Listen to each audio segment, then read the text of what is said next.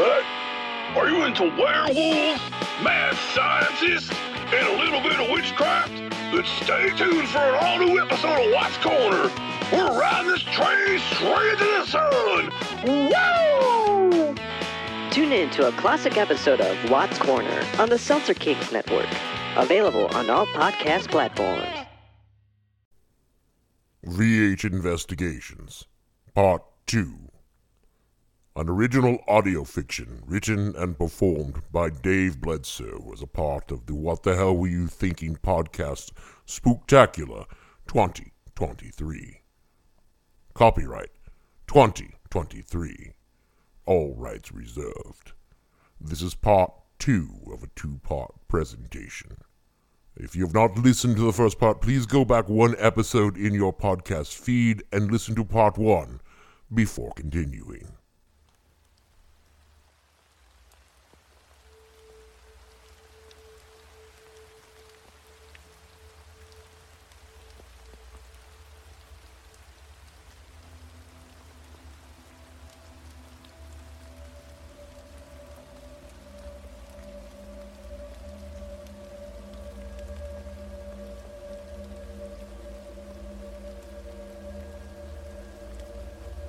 Weehawken, New Jersey, 1993. An off-the-book bar called Finnegan's Wake. The bar is a smoke-filled dive, but in a bad way. 2 men are speaking at the bar when they are joined by an unexpected guest. The guest is not a man, nor is it alive, and it comes with information.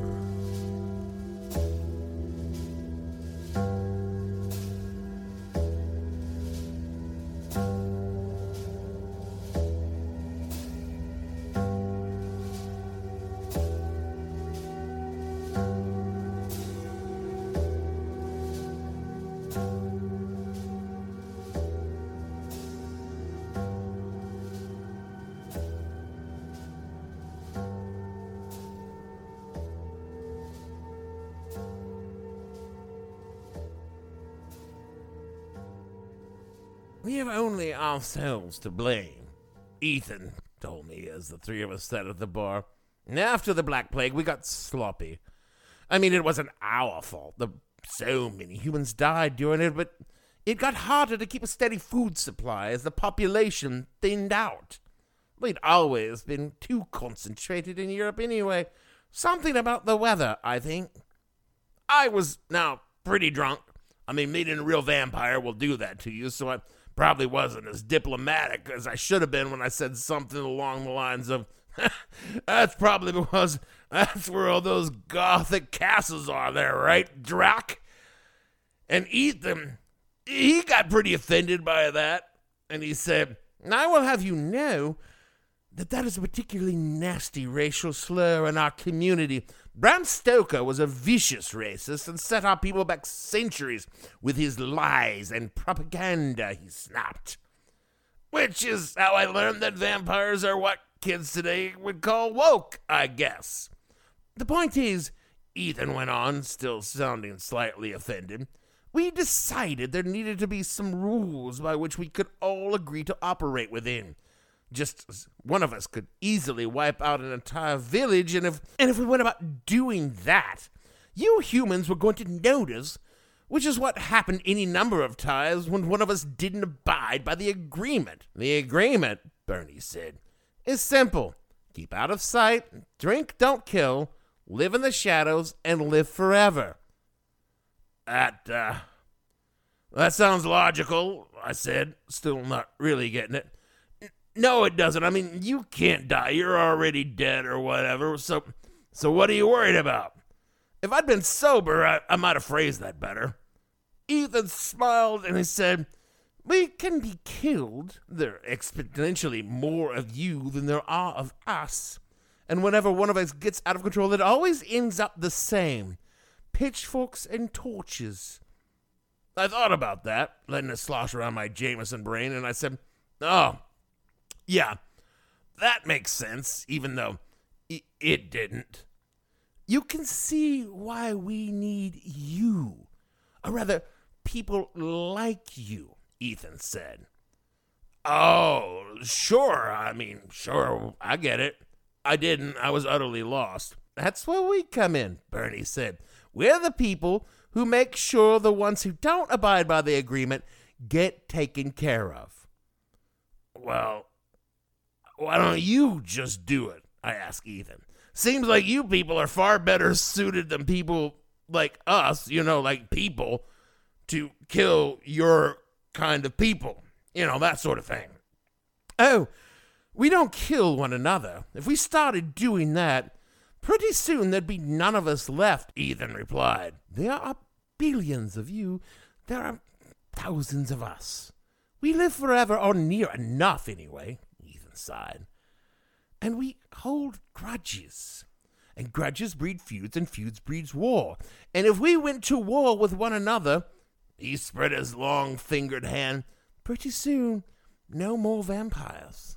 So we got together, hammered out the agreement, and stipulated that when one of us wasn't in accordance with the agreement, we would subcontract the work to people like you, who had been doing that sort of work for centuries. It's all very complicated and not a little mystical. None of us really understands how you people work. We just know that you do. Better you work for us than against us. See? Now, the rest of that night was a little hazy. If you discover a race of blood-sucking creatures of the night aren't just works of 19th century fiction, see how sober you stay. Bernie and Ethan said some shit about bloodlines and secrets and how they're important to keep the agreement in place, and how after Stoker's novel, everyone involved had decided to go deeper underground. Honestly, it was just a lot, and it took me a couple of years to learn everything. But that's the short version of how I wound up parked outside a warehouse in Brooklyn in the middle of the night about 30 or so years after that. So that's how I came to work for VH Investigations. It was well paid, but fucking dangerous. Come to find out, vampires were never a monolithic community. The whole Euro-vamp thing is very colonial in nature. And while the Western vampires had all the money, the vampires from the rest of the world had their own opinions about how things ought to work. Since the early 20th century, things were a little more inclusive and peaceful. Some kind of profit-sharing agreement had been worked out with the Dinsians and the less affluent regions of the world, and by and large, the community was adhering to the agreement, live in the shadows, live forever. The problem was, very young vampires, the Gen Z vampires, if you like, didn't like the agreement. They felt their generation was being cut out of the best hunting grounds, and a large part of the profits that came with eternal life and a large inheritance weren't exactly flowing to them at the rate that they thought it should. This wasn't a particular problem for me. A young vampire could be dealt with by any investigator. That's how I cut my teeth, pardon the pun, because they lacked decades or centuries of cunning and the powers that came with longevity, so I could deal with them accordingly. Even the youngest vampires do not die easily. And even when you're working with the latest 21st century high-powered vampire killing techniques, it ain't Buffy out there, kids, and the stakes in the heart don't just dust shit.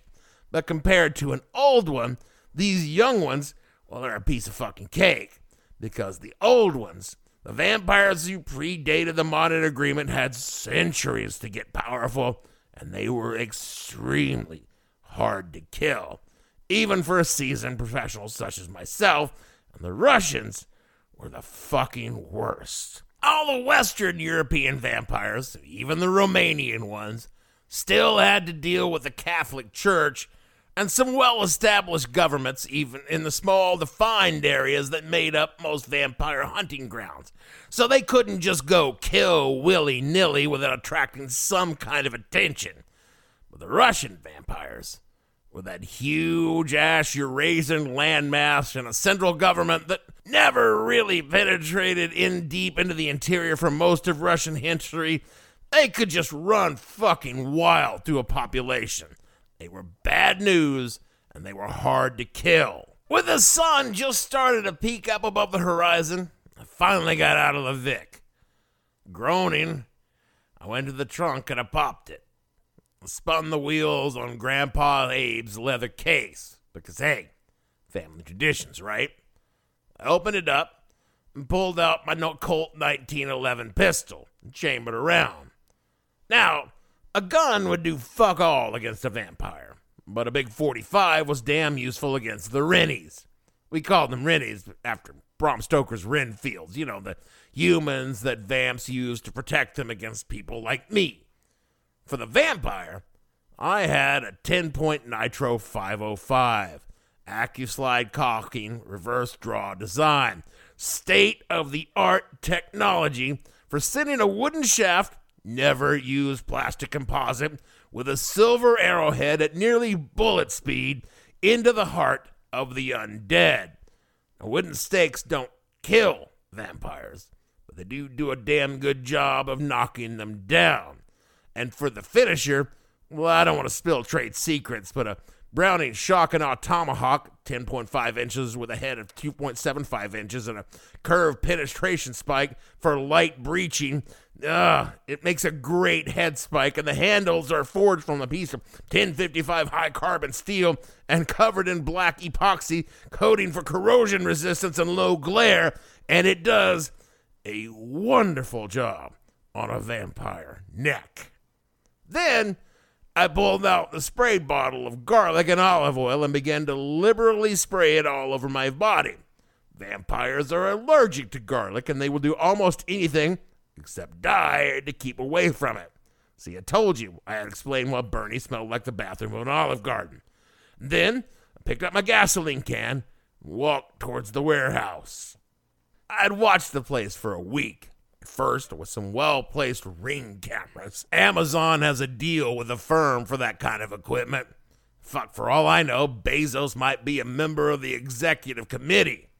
Then, I had a little commercial drone that hovered just above the roof, and over that time, I'd seen how my job entered and exited. He went out the vent at the top of the building, going out at sundown. He feed on some hapless homeless person, the kind of person that no one ever miss or even know we're missing, and then he'd slip back in just before sunrise, which he just had a few minutes ago. I chose a Sunday morning because that's when it was most likely to have empty streets. Even in this part of Brooklyn, New York City is filled with fucking people. The side door I chose was locked with a chain and a padlock. A cheap one, at that. You know, sometimes the Rennies of these old ones chose with the dumbest fucking people they could find. Shoddy work on their part makes for easy work on mine, comparatively speaking. I shoved a locksmith's tool into the padlock, and I had it open in about 5 seconds, and I slipped inside with no one the wiser. You know, a simple motion sensing alarm costs like $10, people. Or unpeople, whatever the fuck you call yourselves. Either the door closed behind me, I waited for my eyes to adjust to the darkness. Now, I had tried using night vision goggles just one fucking time, but come to find out, vampires do not show up on night vision equipment. That was a bad fucking experience. Something about the optics being related to refractions or mirrors or some shit. I don't fucking know. I just know that I damn near bought it that time. These are the kind of things VH Investigations exist to provide our contractors. My eyes adjusted to the very dim light. I could go into how one of the reasons my family was so well suited to this line of work, because we can see preternaturally well in the dark. Pretty fucking useful if you're killing vampires, but we probably don't have time for that here at the climax of the story. And as my eyes adjusted, I could see the Connex shipping container in the middle of an otherwise empty warehouse. In the darkness, my very good eyes could read the Cyrillic letters stenciled on the side that said R.S. Putin and Sons. Hardy fucking har, I muttered under my breath. I see you get the joke. The voice came out of nowhere. Fuck me and my big fucking mouth. Well, he looked like a he, but as I said, that's what it wanted to look like right now, walked outside the doors of the Connex. He was wearing a bathrobe and fucking slippers, like he was about to tuck in for the night at a Marriott instead of a dirty-ass warehouse in Brooklyn. You are from VHI, yes? He didn't have an exactly Russian accent, but again, everything is an illusion with them, so he could have been speaking 17th century Russian for all I knew. It's all head games bullshit. Them's the one that pays me, I said, sliding my hand down at the 10-point. I was staring at the ground, trying to catch motion out of the corner of my eyes, and instead of looking at him, that would have left me in a pretty shitty place if he could hold my eyes with his. Please, Peter, there is no need for that. We are just talking here. No, really we aren't, I said, stepping and darting glances around, feverishly trying to glimpse the form without lingering too long in any one place. But we could be. We could just talk. You have a few minutes before I need to close the doors on my little metal coffin? He sounded amused when he said it. I'm pretty sure, I said, bringing my crossbow up, that would be a really bad idea. What if I told you everything you thought you knew is wrong? What if I told you that the people you work for were sucking more than blood from humanity? What if I told you you have nothing to lose but your chains if you just listen for a moment? I would have rolled my eyes, but that would have meant looking away from his feet, and if you can't see their eyes, you can only see where they're going by watching their feet. And I said, you know what? Spare me the Das Kapital. I read it, all right? I'm not talking about the money. I'm talking about who holds your leash. It moved towards me a step, so I took several steps back. I will not hurt you if you just hear me out, he said. I'm not going to lie to you. I was in a bad situation. Maybe I gotten cocky coming in here so soon after sunrise. Maybe I was getting sloppy in my old age, or maybe this one had just been watching me and reading me for a long time. That was possible. The old ones could do shit like that, so I needed to buy time. A little something in my pocket that could even the playing field a little bit, but if I went for it now, I'd have to take the crossbow off of him, and that's likely the only thing that was holding him back. Well, sure. Yuri. You mind if I call you Yuri? We don't actually have a name for who or what you are, but you look like a Yuri to me. Why don't you just go ahead and give me your spiel and see if I can be converted? They lied to you, the others, he said, beginning to pace back and forth, never getting closer to me, but never really moving further away either. Everything they tell you is a lie. They are not your friends. Well, no shit. Soulless freaks that feast on human blood. I never consider them my BFFs, I scoffed. But you know what? They pay in time and they pay in cash, so we've got a pretty solid working relationship. You truly believe that they don't kill, don't you? You honestly think their stories about just drinking a little blood and erasing memories is how it works? He sounded genuinely amused by this. And you actually believe that all those you've been sent to dispatch over the years were those of us who would never abide by their rules? You know, I've never really looked into it. And you won't want to know why? I don't give a shit.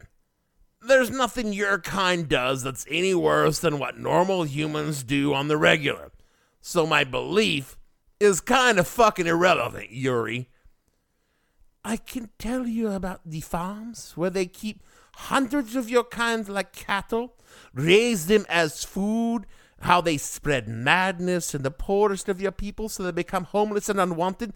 Easier prey because they wind up dead and no one is interested in finding out how they died or how they stir up racial and religious unrest in the third world so they can use little violence to hide their hunts. None of these interests you? His tone was reasonable. It was like a parent asking a child if they really knew how the world works. Well, I would say that even if this were true, and I'm not saying it is, I'm not sure how that's in any way relevant to me. I laid the sarcasm on thick. Or, are you just, a humanitarian, a conservationist of the human species, a misunderstood hero whose only goal is to protect the human race from the depredation of an evil cabal of vampires? Is that the kind of thing we're talking about here, Yuri?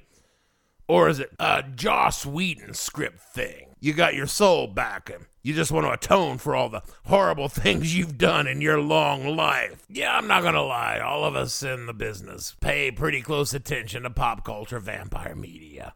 My motivations, he almost purred, are far more simple than that. I want to hurt the ones of my kind who send hunters like you to kill the ones like me because we will not kneel. And I can give you proof if you want it.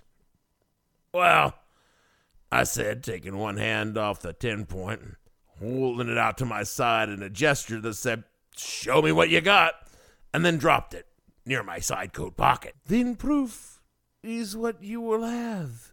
And he took a step back towards the cargo container. And that was the break that I needed, because inside my coat pocket was something called a Dazzler Ball. It was made originally for special forces who like to use them against people wearing night vision goggles, but it was basically a bunch of very small, very bright flashlights in a ball. It's kind of like a flashbang grenade without the bang, and it put out the equivalent light of a spotlight in a very short, very intense burst, and it fucked up vampires. It didn't kill them, but since their eyes are adapted only to see at night, when you turn on that many lights that fast, it fucking hurts. So I scrunched my eyes closed as hard as I could, thumbed the activator, dropped it at my feet, and dove right onto the floor. The room went intensely white. I mean, it hurt my eyes, and I had my eyes closed, and it made Yuri scream like a little bitch. When the Dazzler finally faded back down to the regular level of lights, I mean, it was like a second or two, I rolled back to my feet to find Yuri right where he ought to be, on his knees with his hands pressed into his eyes. And right now, Yuri was as blind as he couldn't see shit. Now, if this were a movie, this would be the point in time when I'd make some sort of speech, demand to know his alleged proof, real hero shit. I didn't do any of that. I shot Yuri in the fucking heart with a silver-tipped wooden crossbow bolt at point-blank range. It went through his ribs and poked out his back, and it made Yuri scream actually kind of louder than what he did when I popped the lights on him like that. He collapsed on his face on the concrete floor with a thick line of black blood trickling out from under him. Again, I could have made a heroic statement like in the movies. I didn't, but I could have. All I did was say, "Fuck you, Yuri," or whatever your name is, and I unhooked my trusty Shock-and-Awe tomahawk from my belt. I rolled Yuri over with my foot and took a good look at him for the first time. Pretty standard shit. That Nosferatu movie really isn't that far off from what your standard, undisguised vampire actually looks like when they weren't controlling how you saw them. Because given enough time, an old one would heal even from a stake through the heart. That was what the tactical tomahawk was for. It took 3 good chops before the head rolled away from the body. I picked it up and carried it about 10 or 15 feet away, because sometimes the old ones can do some really freaky shit, so you don't take any chances.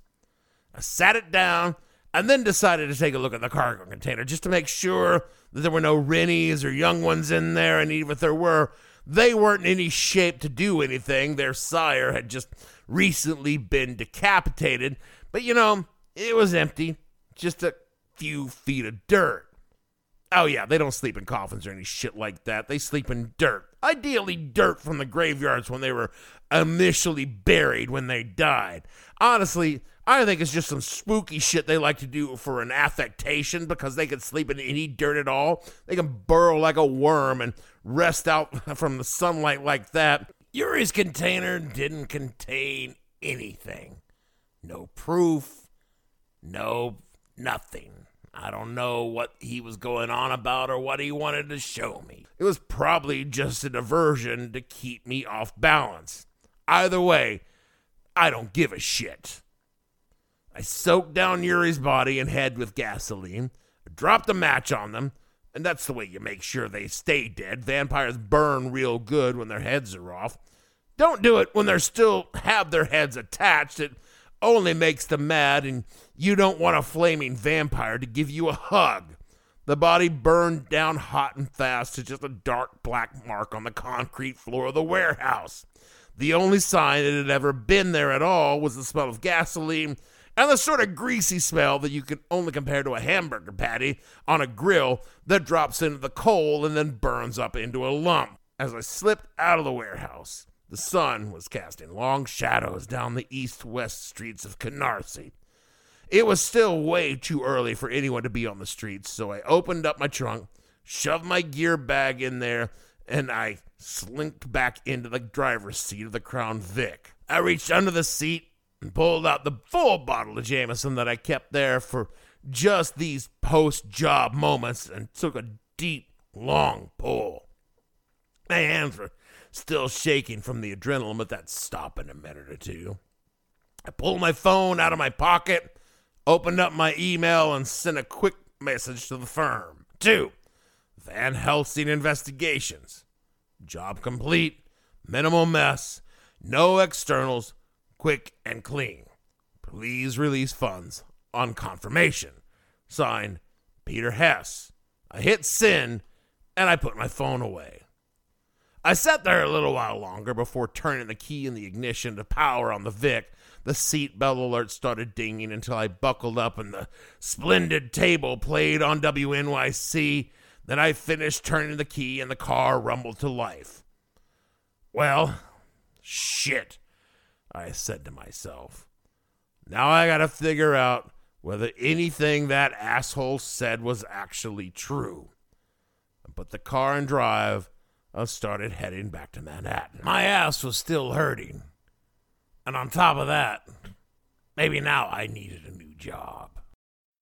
On Oops the Podcast, join me, comedian Giulio Gallerati, as I examine everyday life, the mistakes, the bad decisions, the goals, the jokes, the social engagements, and all things in between. I'm joined every week by producer and personal confidant Ryan Lynch, various other comedians for witty, candid, and intoxicating conversation. Our listeners love Oops for its sophisticated banter, aka your mom could listen, and many feel like they're in the room with us chopping it up with old pals. You can find every episode of this show on Apple Podcasts, Spotify, or YouTube.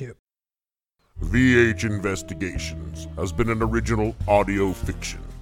Any resemblance to any persons living, dead, or undead is unintentional. It is written and performed by Dave Bledsoe.